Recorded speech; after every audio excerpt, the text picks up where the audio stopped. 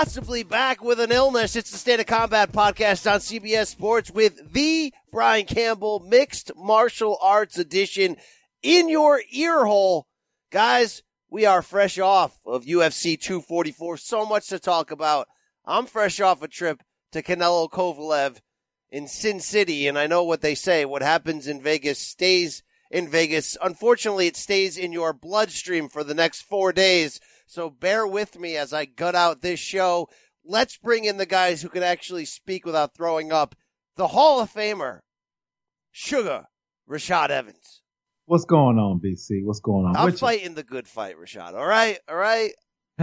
You know that city. It'll kill you if you let it. It'll take your soul. It's good you only got sick. That's it. That's a win. Good thing I didn't get pregnant. All right, let me bring in Brandon Wise, CBS Sports editor, writer, the 6'5" glass of water. How you doing, B Wise? I'm good, BC. It's you're sick when you can't get off of your normal intro for me correctly. So we're gonna get through this together. All right. This is CBS Sports. This is the State of Combat, and this is your MMA edition. Please, if you want to support our show, head on out to Apple Podcasts and Spotify. Do all that 5-star review jazz. But I'm not going to waste any time here, folks, because I don't know how long my voice will last. We got a lot to get into. Such a big weekend of action, and the headline spinning forward. So why don't we start off right there? 244, guys, over the weekend. New York, Madison Square Garden, BMF. I happened to watch it because I was sitting in MGM Grand Garden Arena in Vegas for Canelo Kovalev, and DAZN made this unprecedented decision to hold off the main event and put the damn show up in the arena above the rafters. This show delivered. Holy crap. No, it really did. It really did. It was one of those ones that, and it's rare. Sometimes you get these fights that are so hyped up and it just doesn't live out. But this one played it out all the way through to the end, even with the drama at the end, setting up another fight and another BMF match. I mean, this is a win. The president was there. I mean, come on. It couldn't get bigger than that. The Dwayne "The Rock" Johnson there to put the BMF title around the waist. Look, I had said coming in that I didn't think they maybe had they had the right two guys because Diaz and Masvidal are just badass BMFs, but they might not have had the right combination of personalities who could bring the sort of the outrage upon each other. Sort of like, did they mesh in terms of one playing the heel, one playing the baby face just to try to get us fired up? That didn't end up happening, but I didn't anticipate, guys, what did happen, right? Aside from the great fight and the violence and the controversial ending and all that stuff we're going to get into, from the idea of just BMF and how absurd this was and how, like, as a fan, you're like, this is a gift to us. I did not expect once they got in that cage and Buffer's announcing them, how much I would get the feels for each of their respective journeys to get here and how much, Masvidal's story and even Nate at the weigh-in getting to introduce his brother, Nick Diaz, as the greatest fighter of all time and Nick walking him down. And it was like, we knew this was a unique sort of graduation situation for both those guys because they've been so real that they were real back when the company hated them, and they're still real that the companies realized they got to come around to support them. And I kind of popped for that. Did you catch those feels? Yeah, I definitely caught those feels, and just the magnitude of what this, the BMF thing, it kind of, brought in a different feeling that, no belt has brought in for a while, and that was really refreshing to see. And, evident of that is just the people who were just in attendance who just had to be there. It's been a long time since there's been a UFC or a fight event in that nature where people are like, I don't know where I have to be, but I need to be there. And, people show it out for the fight. And that goes to show that both of these guys, they do have the star power. And, the UFC is right to get behind both of these guys because, they're super hot right now, especially Masvidal. Yeah, damn right. Wow, Masvidal is super hot right now. Let's get into this fight. It was a 5-round welterweight bout. BMF title on the line. You may have thought that was insanely awesome. You got The Rock there. It's pro wrestling in your face in a real fight. You may have thought it's lame. Either way, I'd said last week that these are the right two guys from the violent standpoint, from the standpoint of this is going to be a real fight, meaning They're fighting for the purest of terms, right? Like, yeah, there's money at stake in future fights and BMF for what it's worth, although they did put $50,000 into that belt. I would have liked some barbed wire on it, something a little bit different than the Power Ranger look, but that's fine. But look, in the end, for as long as this lasted, and that was 3 rounds, these guys were willing to fight to the death. And I say that respectfully. They were willing to just fight through whatever it took. And I sat there at ringside waiting on Canelo. Canelo laid on that couch with his gloves on, watching the same thing. And these guys delivered a hellacious fight. First round could be your round of the year. It was hellacious. Nate with cuts below and above his right eye, bad cuts that eventually led to that stoppage. But Brandon, you have been day one-ish on Masvidal's resurgence here. You bought the 3-piece Minnesota t-shirt off some bootleg website. That's your boy.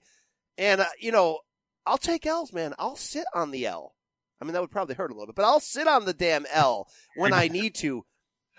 I didn't realize, even with the knockout of Till, even with the luck/perfection knockout of Askren, I didn't even realize Masvidal was this good. I picked Nate Diaz to win a 5-round decision. And you can argue with the stoppage on the cut. We'll get to that in a second.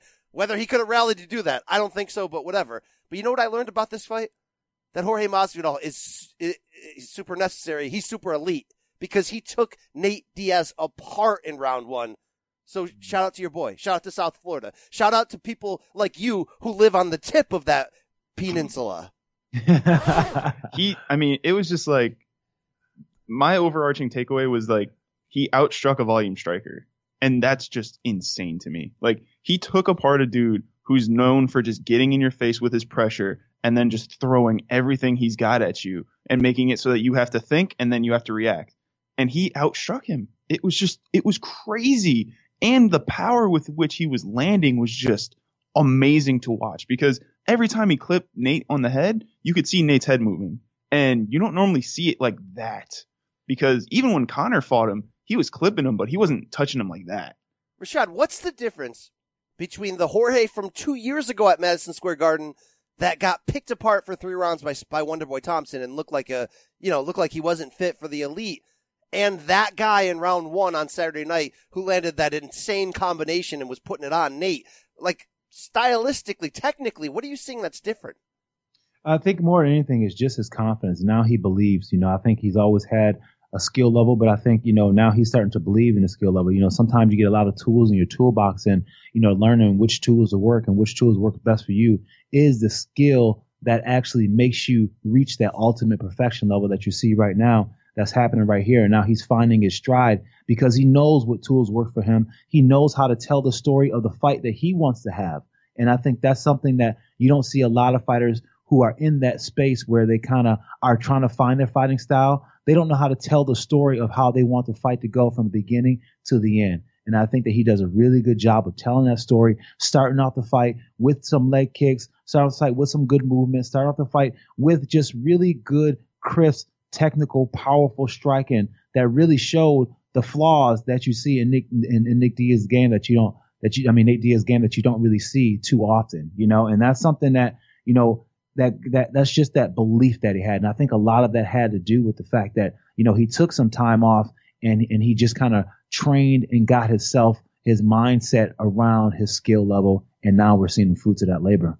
Yeah, let's dig back into that. He took that time off, and Brandon, you and I sat down with him that time at ATT ahead of what, the Askren bout, when he wasn't really doing many interviews, and he talked about it, but I didn't really center my focus on it. That he was on that reality show in Latin America, like what, a year and a half ago, and it was some kind of Survivor type deal where he's like in the woods, and he really had that time to take stock of everything. And if you think about it, at that point, he's in his early 30s. He's kind of flirted with the journeyman label. And it was there where he claims he, came up with this idea that I'm going to baptize folks and I'm just not going to care anymore. But I'm taking it as it was his moment to realize, like, I'm going all in on my career. Like, you can frame it nicely with the I'm going to baptize people from now on, but doesn't that mean more like I'm going to train my hardest, I'm going to believe in myself full throttle? This part of the story is very inspirational.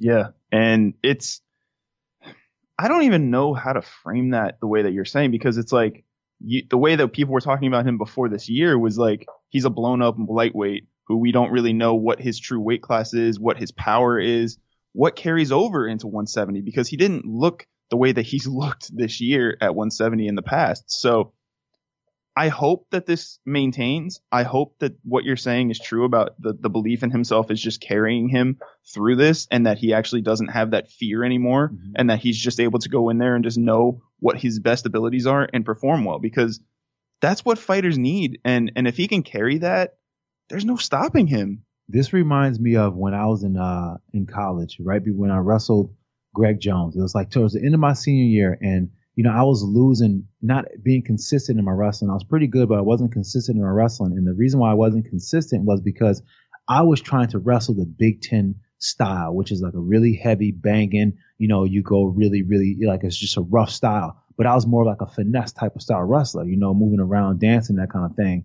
So I was losing, not being consistent. And I had my last few matches, and I'm like, you know what? I'm just going to wrestle the way I feel. The way I feel, and just let it out and just have fun.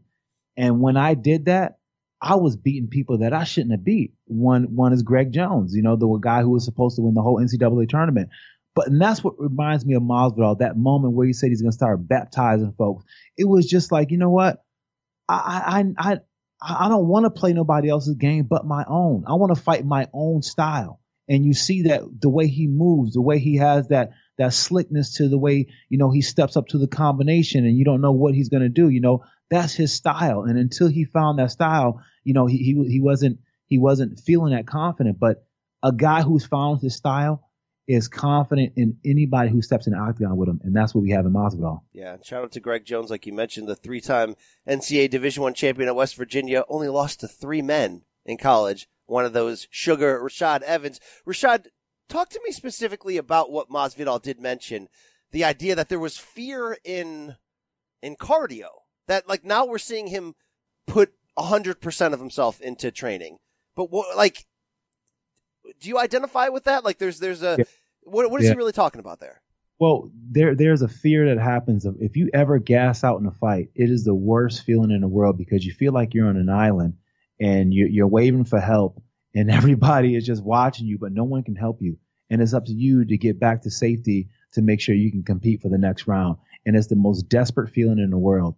And you feel like you're the most vulnerable in the world. You hate that feeling. So there becomes a fear around it. And especially if you make it through a fight where you are extremely gassed, there's a big fear around it. So after that, you always kind of in the back of your mind, hold out a little bit of energy just in case you might gas, because it becomes a fear. But holding out a little bit of energy, it makes you gas in the beginning because you're clenching and you're not tight.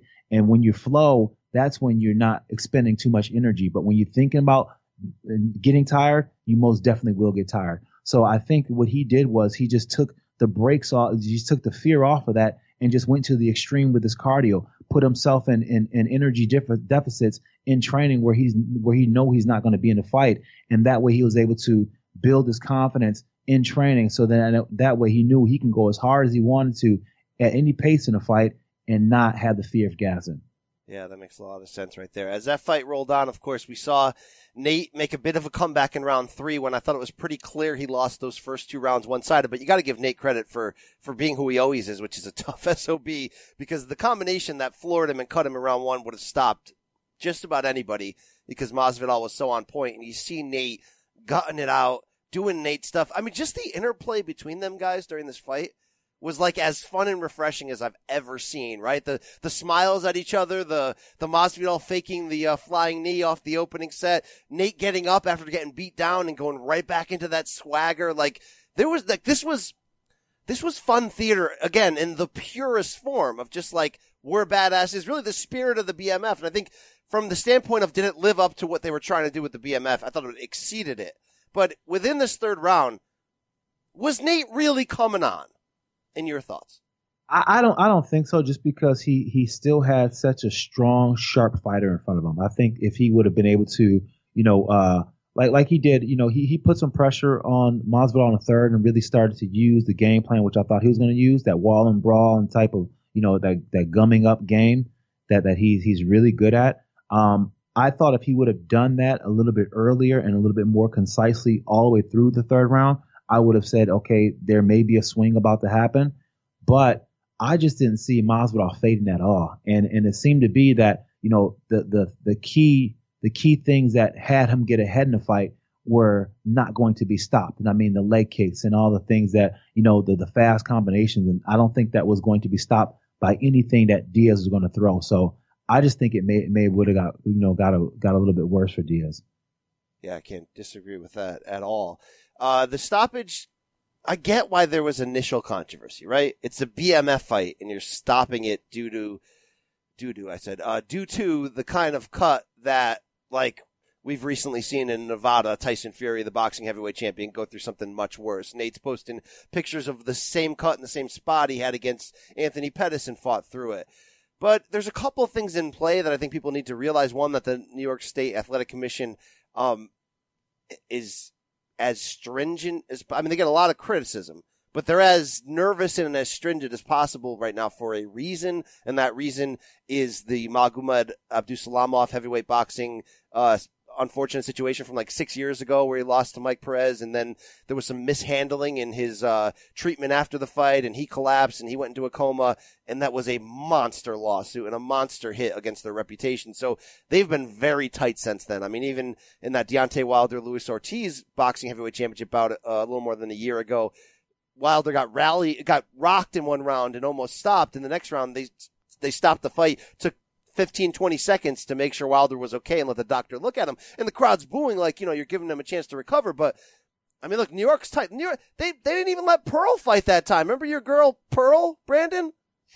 They didn't even let her fight that time. So I get that. But anybody that's going next level and, like, harassing this doctor online, like, are you friggin' kidding me?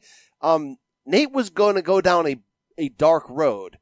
And the fact that they stopped it when I get he's rallying, and he was rallying to a certain degree, but I had really in my heart, like, no issues with that stoppage because he was going to take hella damage from there on out. And that's, go ahead. Yeah, no. And I totally agree with that. Just because of the simple fact of this, you have Diaz who has a heart of a lion and he would go out on the shield every single time. But every single fight is not that situation, and you can't have every single fight be that situation, even though you may want it to be. Now, look here. He didn't get the win. He got the doctor stopped it. But what did he get? He gets a berth into another fight with the same guy, and now he gets to come and bring his game, and now take notes of what he, what he didn't do well in this fight. Maybe he'll check some leg kicks. You know what I'm saying? But now he has another chance, and he didn't take too much of a beating to his brand. He's still interested. Both of those guys, won. They both won that fight, and it's really rare to have a fight like that with that magnitude, with both of these guys still coming out winning, and people still wanting to see that again. And it's just, they couldn't have had a better outcome. And as far as crazy as it sounds, that was magic that happened. That was a rare thing, and it was a magic that happened because, what it gave birth to. This BMF belt, I don't know what it's going to become, but it feels like something that can be a thing. It can be a thing. Well, look, both were elevated, like you said, which is true. If they want to go down the road of the BMF being a thing, which I'd said since the beginning, I kind of think it should, because fans love the crap out of this. And there's a whole subsection of BMF style fighters that we love that really aren't title potential guys. Like they put their head above water at one or two times in their career and enter that conversation, but they may not get there. And this is sort of a way to, I don't know, recognize and love them. And look, UFC loves it. They're the ones who have been giving out bonuses for knockouts from the beginning. Like, UFC loves this. But, Rashad, even though both fighters said after the fight they would do a rematch because of the somewhat inconclusive nature of the stoppage, although I think the further we get from it, we realize Masvidal had basically won that fight. Dana doesn't like it. And the more I sit here and think about it, like within 5 hours after that fight, I'm like, yeah, let's do a rematch. This is great. BMF title can live on. This is perfect. Everybody wins. Now I'm sort of like, wait, Masvidal was the better fighter here. The stoppage was fine. What else would this guy have to do to not get a title shot? And Yeah. is his star so bright right now that you'd be doing a disservice to your own business by not giving him the winner of Usman Covington? No, it's true. It's definitely true. But I think there may be another BMF fight out there for him, and I think it may be a big money BMF fight. I think Conor McGregor's trying to enter the BMF conversation, and I think that would be perfect timing for a Masvidal BMF 2 with somebody. I think that could happen. I think that's something that's interesting because here's what I like about the BMF is that. And whenever we used to have our fights, right before we fought, we would go into the back room and then Dana White, they would have a talk, and they would really just have a talk about, what the bonuses would be. But it was pretty much all about just laying it on the line and who was going to lay it on the line. And you see some guys just take to them like, yeah, I'm going to lay it on the line. But then you see some guys that's on the proverbial bubble of their career and don't want to take that third loss. And they're like, man, I want to lay it on the line, but I need to get this win because I don't want to lose my contract. I think the whole BMF genre of fights can give birth to those guys who just want to go out there and fight and put on a show, win, lose, or draw, and just give the fans something that they're like, this is a sport I want to watch. I think that it can give birth to that, and I think that, Masvidal can carry that flag for a while, but of course, we can move him to, a title fight or whatnot, but his star is hot. He's got a different kind of star power right now, being part of the whole BMF thing and having a president tweet his name out and all those different things. These are the kind of things that make someone that star level like a McGregor. Yeah, I mean, look, this is the spirit of the BMF. Let me bang with somebody. Let somebody stand up and bang with me. We've long said that like Conor is like the only thing when somebody's so deserving of a title shot. If they enter the Conor conversation, that's like the perfect substitute because Conor brings so much money and attention that it would be a title shot.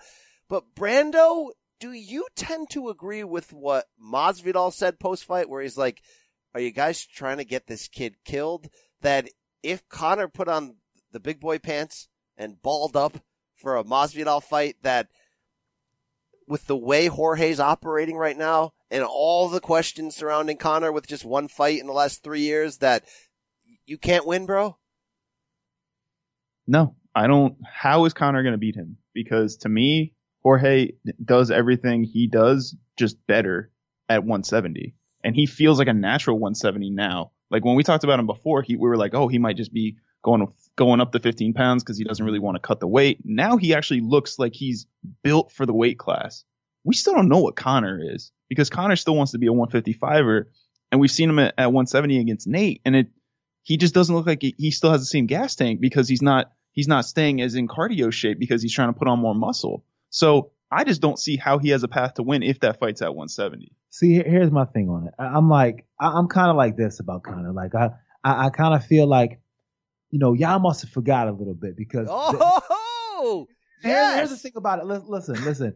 Conor has gotten himself into a lot of trouble. Conor has been a knucklehead or whatever the case may be, but I will say this, it's really hard to count Conor out because of what Conor has done to be in his position to make us know Conor who he is. There's many times where I didn't think Conor was going to be able to hold anyone's jockstrap inside the octagon, but he came through and he delivered. So I don't want to just put him out of the conversation saying that he can't hang because this is when Conor's at his best, when he's tried like this, when he's in a position like this. So he might still have a couple more fantastic fights in him. Now, with all that said, Jorge is on another level right now, so he would be fighting at a ridiculous, level up than he has in a long time. But I like this challenge for him because I think this could bring back the Conor that so many people fell in love with. Well, he knows it would be a striking fest, which he would enjoy, and it wouldn't be a wrestle fest. But I love the Roy Jones shout out there from Rashad. When I beat Bernard Hopkins and won the IBF, the right was hurt, beat him with the left. Y'all must have forgot. But the counter to that is this ain't featherweight Aldo, right? This is welterweight Jorge Masvidal, and like I said, I was even slow coming around realizing what we have here. Not just the funny backyard fighter who's winning fights. We've got a super elite guy. I do love the idea of, well, this would bring out everything that's inside of Conor. But Conor showed in the last fight, man, that inactivity is not helping him. And I'm going to be honest. I doubled down on Conor heading into that Khabib fight because I believed in that magic that had been there throughout his initial rise. That idea that, like, he shouldn't win this, but he also shouldn't have won the last 4, right? Like, there's something there. That magic's gone in my heart until he can prove that again. So I couldn't see him doing anything but getting hurt here. It'd be interesting. Then again, go watch UFC 202 all over again at welterweight, and Conor did bang for 5 rounds and came out on top. So it's Brandon, it's interesting. It's interesting, bro. It would sell. Oh, hell yeah, it would sell. Can we get to the fun topic that you and I keep yelling at each other about? Oh, we'll please? get there. Brandon, I'm wearing a freaking bathrobe. I'm sick as balls, all right? You're lucky I'm on the show, okay? Seriously. All right, back to the fun topic. Rashad, can you mediate here? Can you set the damn record straight in this court trial that we're about to have here? Let's I mean, you can call this the People's Court if you want here. Let's get serious about it.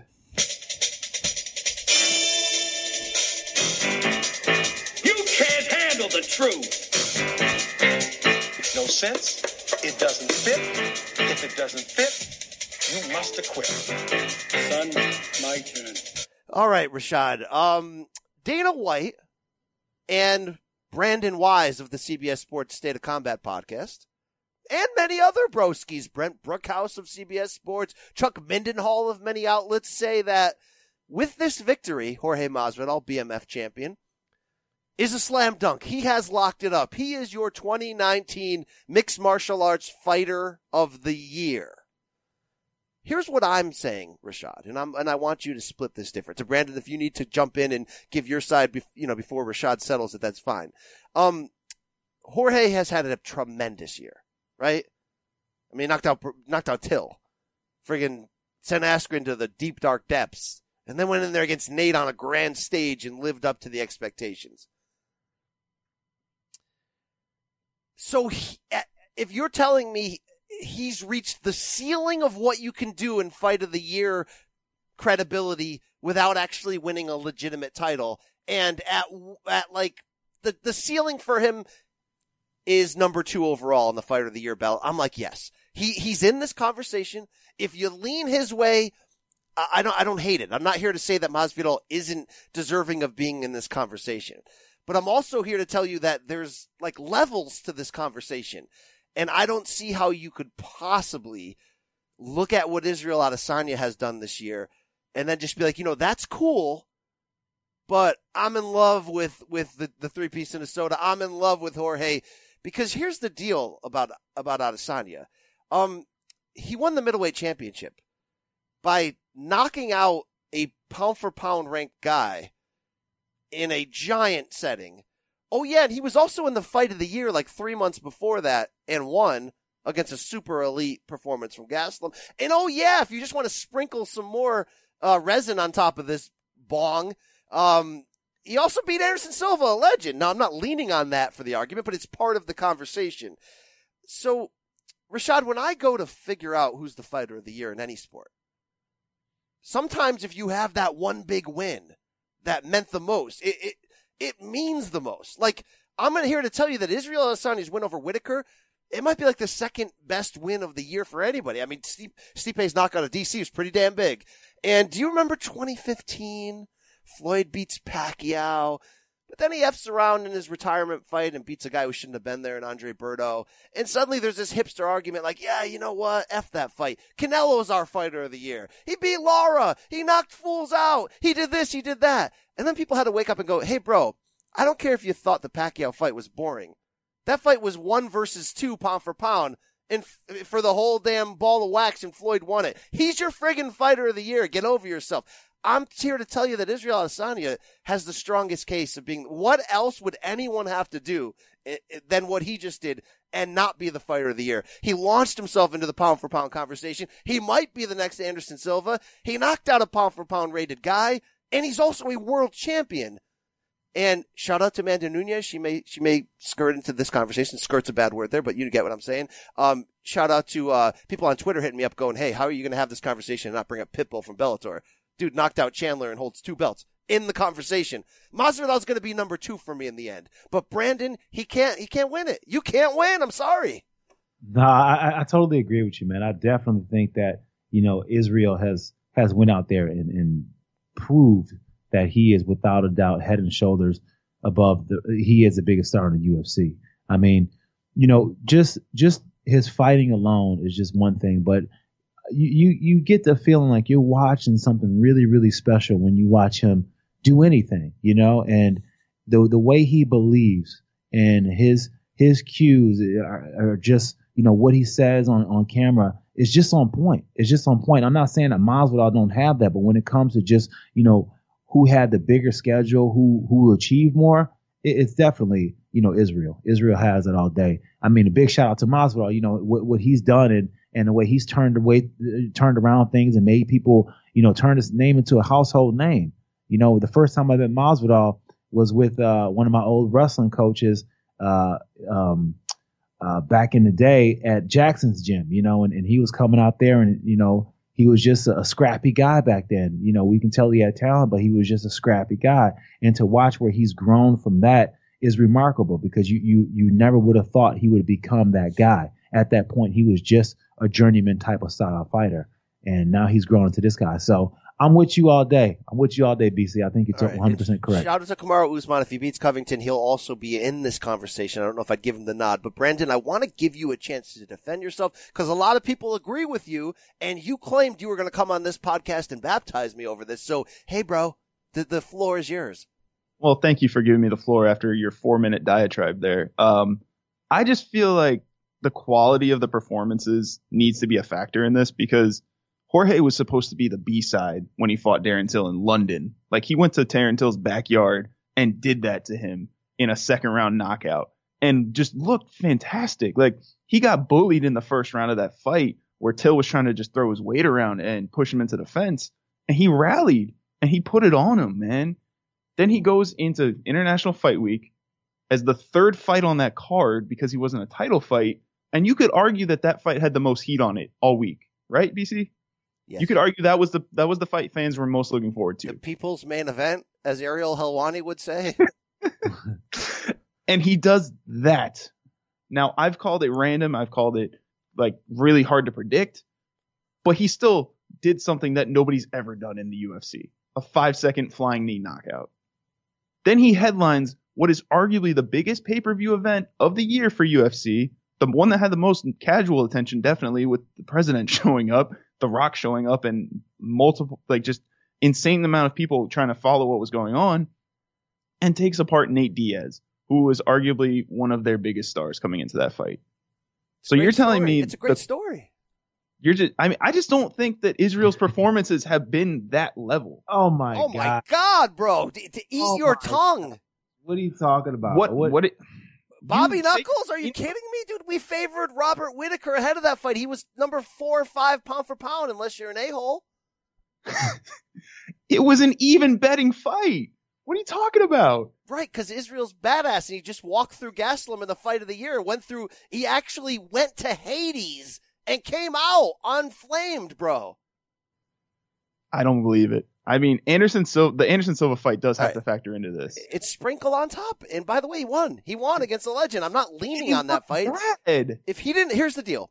If the Gastelum fight never happened, and my argument was, hey, Izzy beat Silva, Izzy beat Whittaker, I'm still saying Israel's got an argument there, but I could get where you're going to argue that. All right. But no, he's got dude, are you going to sit here and act like the Gastelum fight wasn't like, what did Kelvin Gastelum look like this weekend, BC?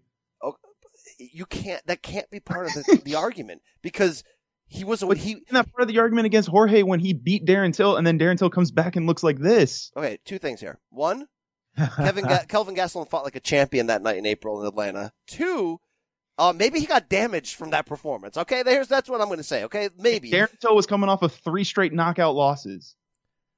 I don't think it was 3. It was 2. Really? Okay. Look, good win for Darren Till. That doesn't really factor into this conversation, though. Right. Okay, that's fine. And this is not against you, Brandon. It's not I see the tears rolling up. It's not a personal attack. All right. How high should we put Pitbull? That this dude on Twitter reminded me, got up in my face, and I was like, you know what, bro, you're right. You're damn right. Pitbull's a badass. He's probably 3 right now. Yeah, I think he's definitely up there. Chandler's a beast. Chandler's a beast, and to be able to do what he did to Chandler, he's up there. Yeah, and then against Juan Archuleta too. Yeah. Shout out to Jeff Cole Jr. at IamJeffCole_131 for the shout out there for Pitbull. All right.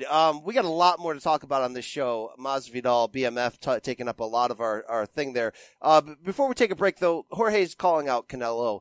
Can we just keep moving on? Can we stop? With this crap? Yeah. Nobody should be calling out Canelo. I get it, right? Canelo made $35 million on Saturday because he's in like this Floyd zone of popularity and all that, and DAZN throwing around stupid money to try to make an imprint in boxing. And yes, Jorge Masvidal is getting severely underpaid. What do you get paid, Brandon? What was the tally? I think it was like 500,000. And even if there's extra bonuses in that, there probably is. Bro, he's probably got sponsors. Probably got $1 million backstage bonus.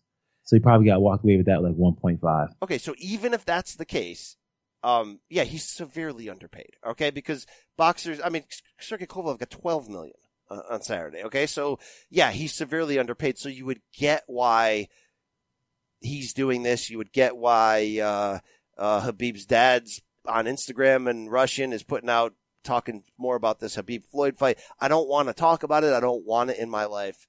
And by the way, October expired without Dana giving us the Zuffa boxing update, Brandon, okay? I told Jack on Saturday, I thought that the whole Rock press conference on Friday was going to be The Rock as like that secret guy that has this whole boxing plan. Rock is the boxing commissioner for Zuffa? Yeah, that'd be interesting. Instead, it's the Mark Kerr biopic, which, by the way, like, shout out to the Smashing Machine Mark Kerr. This is probably going to be great. If Dwayne Johnson's going to play Mark Kerr in this movie, it'll probably be fantastic. But unfortunately, most of the people like heard that announcement. They were like, "Oh, okay, Dwayne, that's cool. That's cool.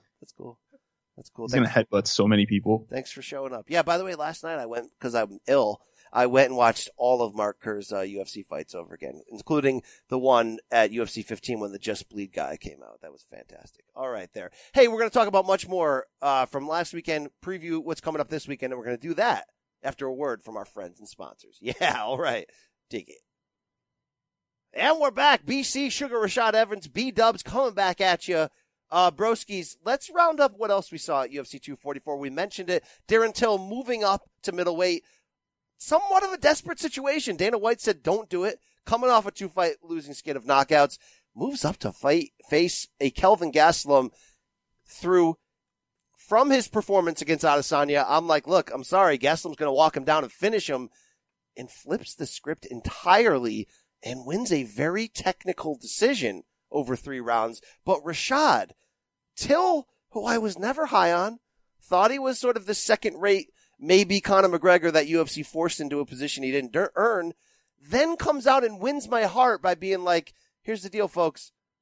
I was just in that locker room considering faking an injury to get out of this fight, and I just walked down and beat my demons. That's a face turn right there. Darren Till's on my list now. I love the guy. What a performance, Rashad. That's real. That's friggin' real as ish. Yeah, and this is the Darren Till that I would watch on video. Watching him, just getting to know who he was. I seen him on film, and I'm like, man, this guy moves really, really good. But then when he fought, he didn't fight it the same. And I think a lot of it had to do with the fact that he was cutting so much weight. But now it looks like he's gotten to the right weight, and he can fight at that energetic level and the level that he is best at.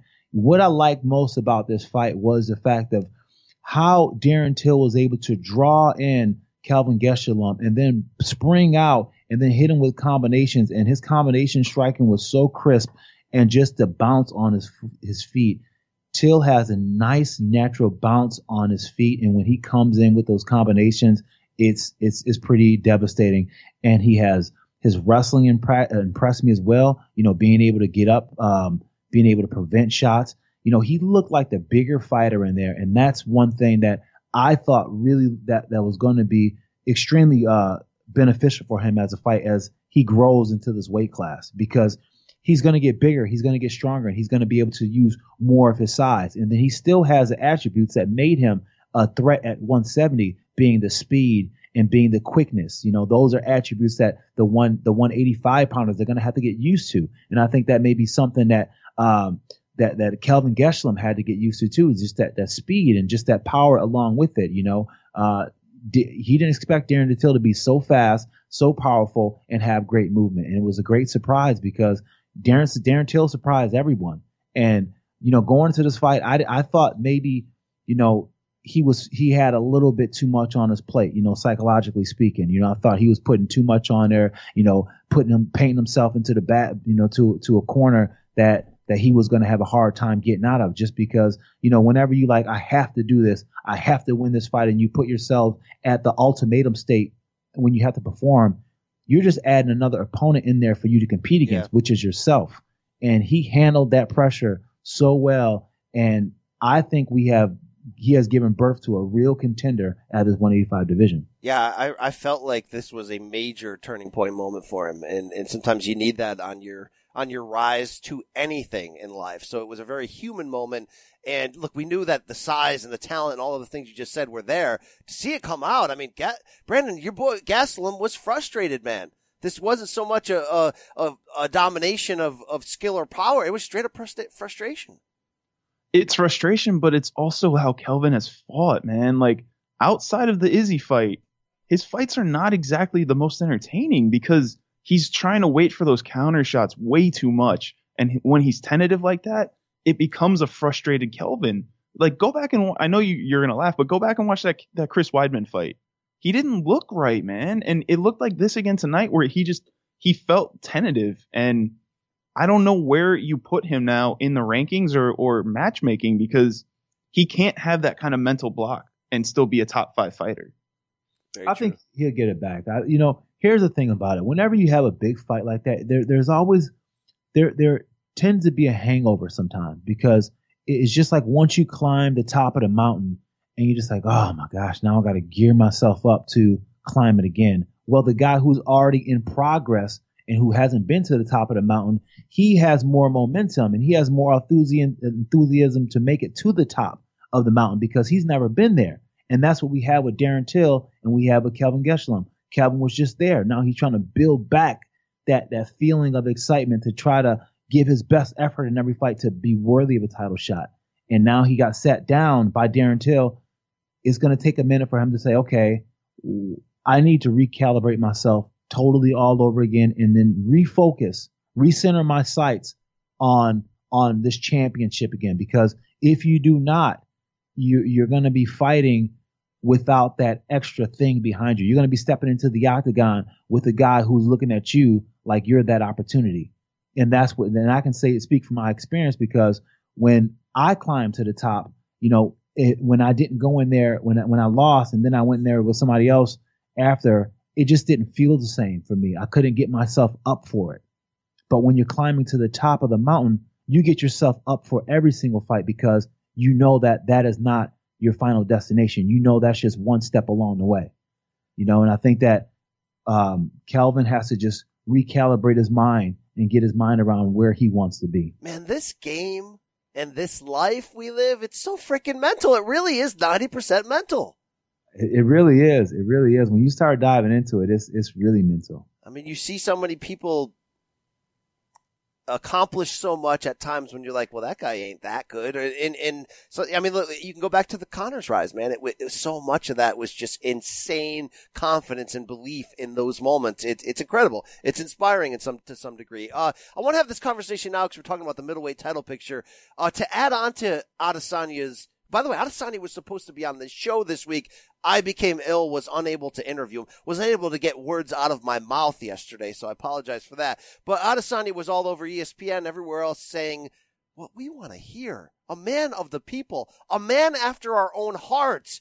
He wants all the smoke. He wants to put his head inside the smoke machine, and he wants Yoel Romero, now that man boy Paulo Costa is hurt, for the next title shot. Brandon, that's like open up a box of Cracker Jacks and you reach down deep and there's a woman in there.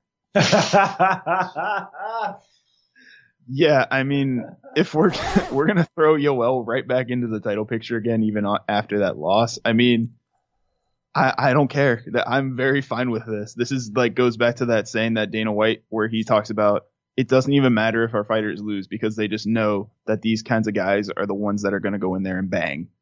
And I don't think he lost that fight. That wasn't a loss. That was just a bad decision by the judges. That's what I say. And not to take anything away from Paulo Costa. I mean, he went out there and he fought his heart out. But I believe that Yoel won that fight. And anybody who watched that fight, in my opinion, I thought they thought the same thing. But this call out is something it's a ballsy move, because from what I know about Yoel and from what I know about the people that faced him, they're like, this dude is not human.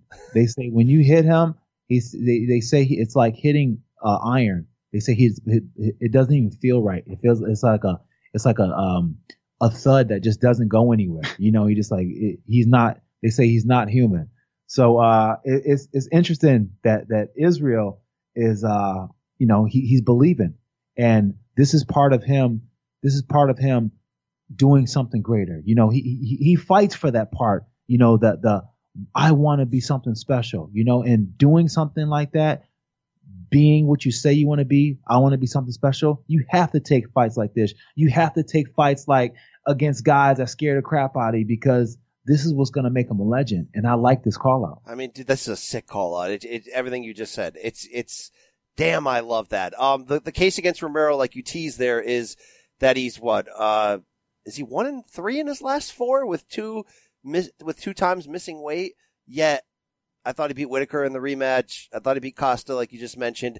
Unfortunately for our bonaire right now is that Dana White just spoke with a vlogger called Adam's Apple in the last 12 hours and said, sorry, Romero's going to have to win a fight first before he's going to get a title shot. And the problem with that idea is by the time Romero would have won the fight and came back, Paulo Costa would be ready for a title shot. So my question to Dana, to the Sean Shelbys of the world, and to you guys is, if it ain't Romero, who would it be? It's not Darren Till. I mean, he just walked in the middleweight front door. Who the hell is it? I mean, I think it's going to end up being somebody like Jared Cannonier. Yeah. I mean, he's not undeserving, but yeah, I get it. I get it. Rashad, you get it, right? I mean, I get it. I get it, but I like Cannonier, and I would love to see him have a little bit more steam before he gets that title shot, because I think that he's got that bruiser type. I mean, you know what I'm saying? This, if set up right, I can see, you know, it could be George Foreman versus Muhammad Ali. You know what I'm saying? With Isreal and a bruiser like Cannonier or Sonny Liston. You know, somebody who can just knock you out when he has that brutal strength and that power that you haven't seen Izzy face. You know what I'm saying? And can he get past it? You know, because this guy is big, he's strong, and he hits hard. You know, and I think that will be something for Isreal if we can build up Cannonier the right way. If it ain't Cannonier, it might be Edmund Shabazian, by the way. Not just kidding, but he's like next in line on the rankings, who is not coming off a loss. We'll get to his fight in a second. But you mentioned Sonny Liston, by the way. Showtime has a Sonny Liston doc coming out. I was able to watch it early with a media stream there. Badass doc. You're not going to want to miss this on Liston's controversial life and mysterious death. It'll fire you up. It'll fire you up. All right. All right. Thank you. Wow. I love Adesanya. I love what he's trying to do for us. Also on this card this past week, Wonderboy Thompson bounced back in a big way. I certainly picked against him, maybe even bet against him out there in Vegas. Vicente Luque took hellacious strikes in this fight of the night, 3-round welterweight bout. Wonderboy's, he's back. Yeah, he is. And he showed, the patience and the concentration throughout the whole fight. You know, I thought he looked great in the fight with Pettis, but he just had that concentration lapse in the end. And I thought he kind of picked back up where he was before he got caught with that punch, is kind of with the same, you know, game plan as far as just being really precise and really concise with the strikes and having them, you know, and here's the thing about it, going against a guy like Luque, who has the ability to just bite on his mouthpiece and go forward and just hit you with whatever you're hitting him back with, you know, that was a great, defensive effort on Thompson's part. And just, you know, a willingness to show that, you know, he can go in there and and fight a smarter fight against the top grinders in the sport. That was a big, big win for him. So, shouts out to him. I trained with Luque for this fight, and Wonder Boy was the better fighter with the great movement and just kept Luque just guessing all night. And Brandon, even though Wonder Boy married into the Weidman family, it was good to see him not get caught up in the Weidman curse at the moment. Thank you. Hey, Kevin Lee, you guys know I think he's going to win a world title one day. I think he's friggin' amazing. He doubled down on himself in this fight, going in there against Gregor Gillespie, cutting right back down to lightweight, fighting through a really weird nipple type of situation on his chest, some kind of, remember he had that against Ferguson? What the hell's going on there? And staph infection, and sends Gregor Gillespie to hell via highlight reel knockout. An argument for knockout of the year. Gillespie hits his head on the cage on the way down. And I was watching that fight on pins and needles because Lee's getting lit up at certain times. But you want to talk about going all in to remind us that you're still here. I'm back on the Kevin Lee hype train huge. I don't know if he put it all back together, but he needed this win and he got it. Yeah, I like it. This is a big win for him. And it just kind of, he's trained at TriStar now. And, the thing about this sport is about believing. And sometimes when you're not in a place where you're feeling that energy, you got to go somewhere else where you can feel the energy. And he found a place in Montreal. And that is a great place because you got the likes of George St. Pierre, you have Faraz Zahabi, you have, so many great fighters, and so many great fighters walk through that door. When you go in there, you're getting the best training. And you see him step into the octagon with that in his mind. Yeah, I train with the best. Yeah, I put in the work. I got that confidence. And that's something you haven't seen Kevin Lee have before in a while. He's had that. He has the confidence. I can go and push myself to the limit. I'm not going to gas out. That's what the Kevin Lee, when he's on that mindset, when he's not afraid to fight the way he can fight, of fear of getting tired, then you have a guy who can land these devastating shots. I love the confidence, but they're going to have to teach him some defense. In every single fight, he gets lit up. I mean, whether he's fighting Barbosa and he wins, whether he's fighting RDA and he loses, I think he needs a slight change in that regard. Yeah, I thought he looked a little bit better in this fight though, because he was staying low and compact. He was trying to keep his target as minimal as he could. And Gregor just looked good as a striker up until he gets his head kicked off. Do you like Gregor's tat game, Brandon? I'm not moved by it. All right. I respect it. All right. We got to roll on. It's time, Brandon, for you to speak on your boy, the carnival clown himself, Johnny Walker Weirdo. I say that as a joke. All respect to Johnny Walker. He had some insane highlight reel knockouts to get to this point. But Rashad and I said last week, man, Corey Anderson could be the test maker, the test man who grinds him down, who takes him down. Oh, he didn't just do that. He sent him to hell in one round, vicious strikes, a cut, and then Corey Anderson went wild afterwards. I was pumped for Anderson because let's not forget, he tried to get himself into a John Jones title fight at a card show. Dana was like, sorry, dude, you're not that guy. Back off. And now he's basically like, check my resume now. Brandon, I want to sit you up on the big boy chair. And what happened here? What happened with your boy? Dude, it was bad.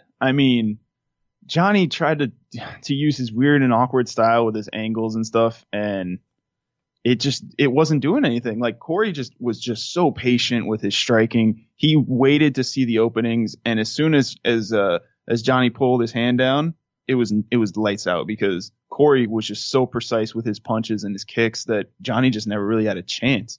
Especially when he's gets lit up, he tries to stumble down and get into a tie clinch, and Corey was just like, okay, and just started ripping with uppercuts. So you guys nailed it, man.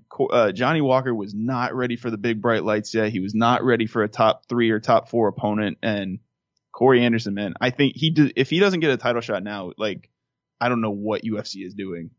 What the true hero in this is Mark Henry, his striking coach. Mark Henry has brought Corey Anderson along so much and really helped him understand striking to now where Corey has become such a great striker because he sees it.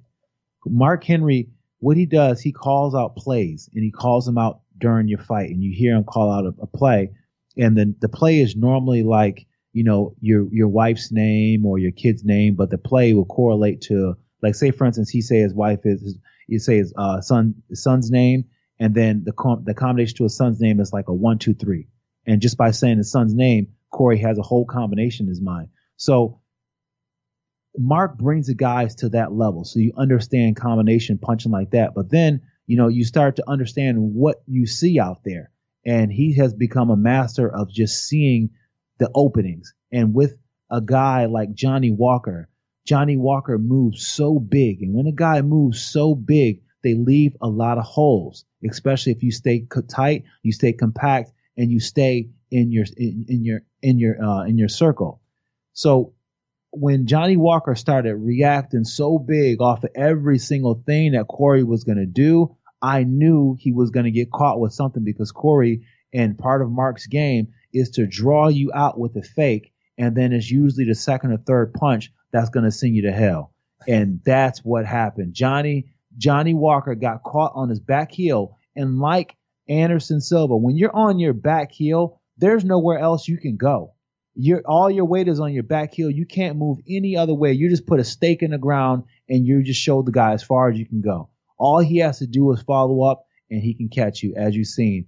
And that's the problem with the guy like Johnny Walker. All that movement does do good, but it only does good if you can do enough to bring your opponent out to make him make those mistakes. It's a good breakdown there. I like that. And look, in Johnny Walker's favor, when you get those type of highlight reel wins that are just absurd and it's just coming to you easy, I'm not even sure he knew how good he was. We certainly didn't know. And then you get in there with a guy who is prepared for it and can handle it. So I want to live in a world, I always say it, where losses are positive. They teach you, where you're not buried. Oh, Johnny Walker's been solved. No, he really, he's going to be able to bounce back from this. Hopefully he will. But Corey Anderson now is on a run where, if you asked me right after that fight, is he a title contender? No, I'd be like, well, hold on. But then you look at his resume.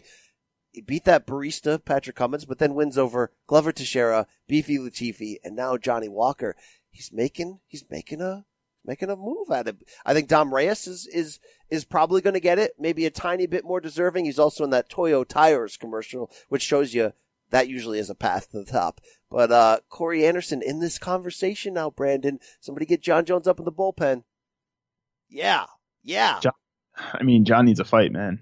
Plain and simple. He needs a fight, and he needs to stop talking like he's not actually going to fight any of these guys. Oh, wow. Yeah, you call that Here's the thing about a Corey Anderson. He's very underwhelming. And by that, he does go out there and he is a hard worker and he's overtime, just like the name says, but there's nothing that just draws you to him as far as being like, oh, this is that guy. So he's super hard to prepare for. And when you get in there with him, I promise you, it's like nothing else. The kid has a battery that just goes on, and he can strike, take you down, wash and repeat, and do that ad nauseum and not show any signs of fatigue. And that's something that is rare at that light heavyweight weight class. And if he can go in there and impose that kind of pace and not get caught with some big shots, John Jones has a tougher fight than he would probably anticipate looking at a Corey Anderson on paper. Wow, getting me fired up. Hey, Brandon, what's this note you have in the rundown? Dan Hardy saying Johnny Walker was taunting Anderson backstage. Is that why Corey went nuts? Yeah, there's a lot of weird stuff going around like this that they're saying Johnny was taunting people, and I don't know if I really believe that, but because I just think that Corey was just so excited after the fight because he was bleeped on all week for being the guy that's basically the gatekeeper, and then he just knocks him out and let all of that energy out. He nearly headbutted Johnny after the ref stopped the fight when he was being held back, and he did the worm too. So he apologized for all of those antics, but I really kind of wish he didn't, just because he kind of deserved that more than anything.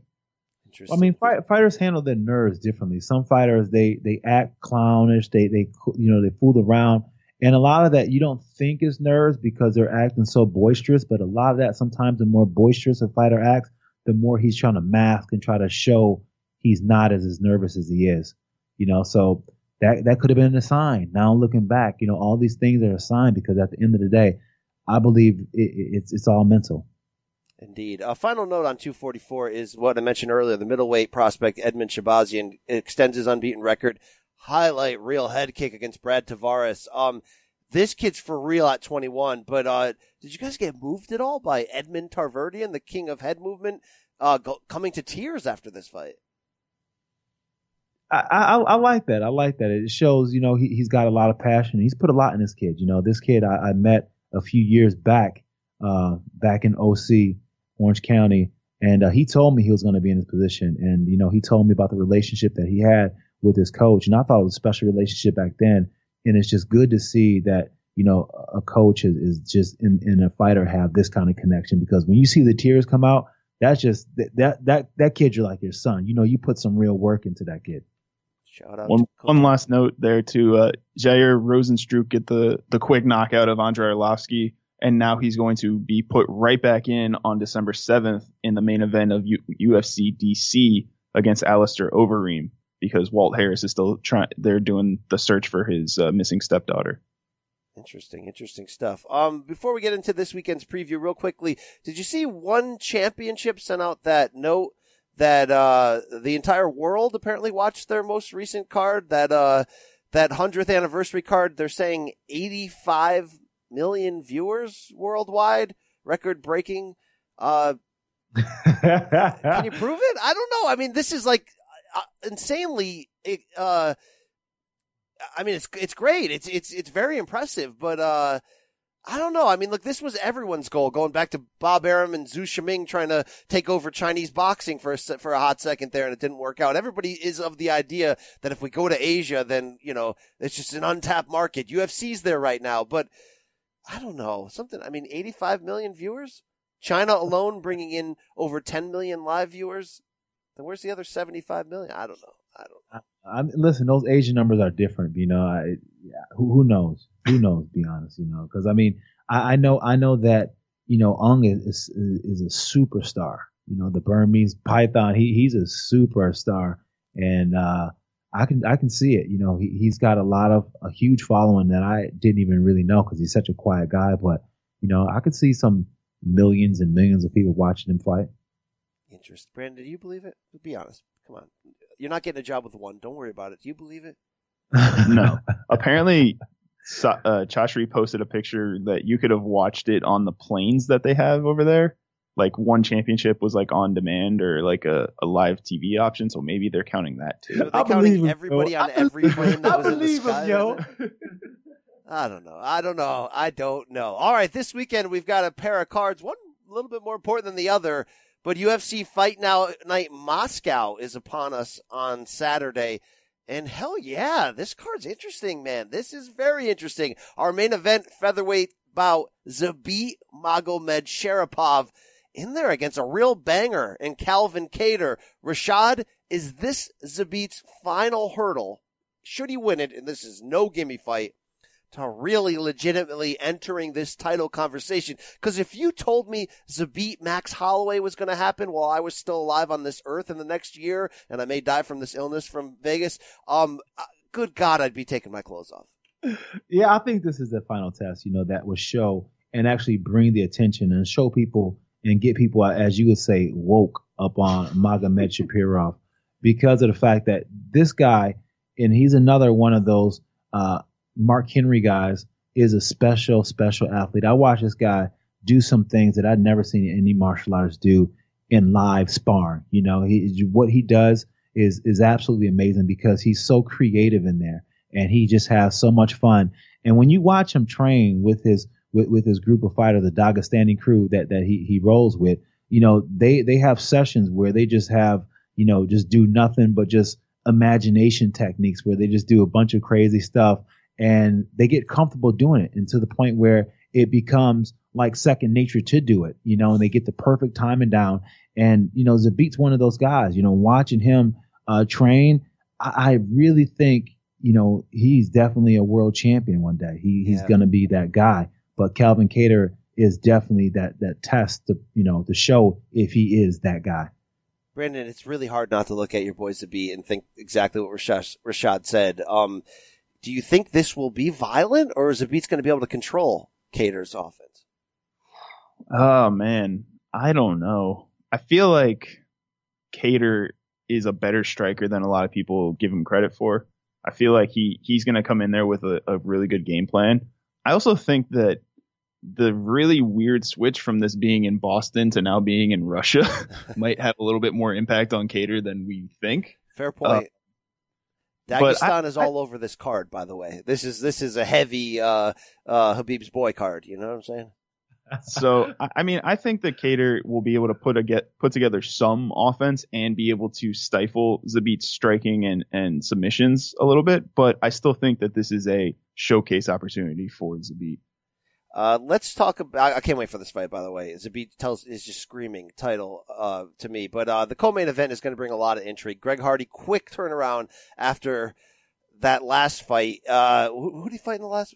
Oh, against the damn Wombat. And he's going to step up insane levels. Rashad, they say there's levels to this. And Greg Hardy's going from like the county fair circuit to the major leagues here against Alexander Volkov, all 6'7" of him, who hasn't fought, of course, since that dramatic knockout loss to Derek Lewis over a year ago, in which he was winning every second of that fight. This is the deep end of the pool, Rashad. And if you're going to ask me straight up what's going to happen, Greg Hardy's going to get his ass kicked. And I'm not saying that's a bad thing. You got to find out how good you are, but do you think it's time for this? Yeah, and this is what we talked about when he had the fight, the combat Wombat. You know, we wanted to see Greg Hardy tested. I love the energy that Greg brings, and it just seems that he's just missing the dance partner a lot of times. Because he goes out there with great energy, but then something normally weird happens, and you don't know if it's weird happens because the guy is almost as novice as he is, or just because, weird stuff always happens when he fights. We don't know. Or if he's a damn cheater, that like some people think. We don't know. We just have to figure out what that is. But I believe in the kid, and I really, really believe in his upside as the UFC does. And I think this is a perfect test for him because, Volkov is a battle-tested, tough guy who's talented in many different areas. And if he can get past this guy, he can really put a stake in the ground and say, yeah, I'm that dude at heavyweight. Come and see me. Yeah, this is a real all-or-nothing opportunity. Now, Brandon, could Greg Hardy F around and knock him out in the first round? Absolutely. He has plus athleticism, real power. But when I look at this fight, Volkov is a point fighter. He's a kickboxer. He's smart. He's got size and length and controls distance well. Go back and look at what he did against Derek Lewis until the dramatic stoppage at the end. I don't see any scenario but Greg Hardy getting picked apart and then completely gassing out and then maybe having a Dada moment. Okay, that's too harsh. Okay, you went too far. He's not going to have cardiac arrest, but dude, he's diving into the pool, the deep end, but the deep end's got flames coming out of it. Yeah, I don't know if I'll go that far, but it's going to be a damn test. And this is what we've been waiting for him. I feel like that first round is going to be so important just because we're going to see how he's moving. And if he's able to keep that pace that he does based from his NFL background with his quick speed, in and out of the breaks, I feel like that's going to be more of a factor than anything because if he's able to get inside on Volkov and land some good punches, we've seen Volkov's chin be a little bit questionable in the past. So I have my concerns about that. But I do agree with you that I think Volkov's best path to victory is to keep it on the outside, touch him up from distance, and coast in a 15-minute decision. Yeah, I just want to remind people that Volkov had won 6 straight before that Derek Lewis fight, including wins over Fabricio Verdum, Roy Nelson. So, this is going to be hella interesting. Is our asthma breathing things legal in Russia? Jeff Nowitzki actually just sent out a memo that he will not be allowed to use the inhaler in this fight. But you can legally shoot up between rounds. It's Russia, probably, right? You could probably ask a woman to make you a sandwich between rounds or something. Yeah, okay, all right. Let's stop now before we get out of control. It's going to be an interesting fight. The rest of that card is look, Abu Bakr Nurmagomedov is going to make his UFC debut. There's a lot of those type of guys on this card. It's going to be interesting. You see your Kayla Harrison's boyfriend, Tony Rocco Martin is going to go in there as well against a Ramazan guy. All right, yeah. Look, there's a lot of names on here that you're going to struggle to try to pronounce, but I'm sure they can all wrestle. There's also Danny Hot Chocolate Roberts is back. Yes, Ed Herman probably going to get sent to hell by Kadis and Bragimov. It's going to be fun, all right? We're going to see what this happens, how this plays out. I want to close by mentioning there is a Bellator card this weekend, low profile. We're back in Thackerville, folks, for Bellator 233. Fighters by the names of John Salter and Costello Van Steenis will be in the main event. Maybe I'm ignorant, or maybe I just don't know who they are. But our boy King Mo is going to go out on his own terms in this co-main event. King Mo, by the way, who, if you don't know about him. King Mo's a tough son of a bitch. That guy's all right with me. Thank you, Chael. We love us some King Mo. He's going to have a retirement bout against 14-6 Andrew Capel in the co-main event. Rashad, you love yourself some Mo Lawal like we do. Can he go out with a win here? I think so. I got a chance to watch Mo a little bit, and he's got a highlight video. And one thing I did see, I seen, the things that Mo didn't have before returning back. I thought, in watching him spar, his counter striking was back. He wasn't just trying to look for that big shot anymore. He was throwing better combinations and getting out of the pocket, defensively responsible. So, and also his level change and that fakes and feints, that slick style that we seen way back in the day. He's got a little bit of it back. He's lost some weight, and I think, it's allowed him to go out and train as much as he wanted to. And also, I think taking on this role as kind of like a coach-esque type role has allowed him to examine his skill from a different position. So now his analytical mind is better when it comes to executing his techniques. So he's executing his technique a lot better. Don't mess with King Mo in his home of ATT or his new home of Thackerville on Friday night. In my home. This is my home right here. This is American Top Team. Don't disrespect me in my home. Thank you, King Mo. I hope he goes out with a W. Oh, that's the show for this week. Rashad, are you heading off to the motherland? I got to run right now. I'm about to be late to the airport, guys. Going to Rushka. Yeah, going to Rushka. Wish me, well, I don't know. Yeah. All right, for BC, for B-Dubs, for Sugar, Rashad Evans, we only got 2 words for you, folks. We out.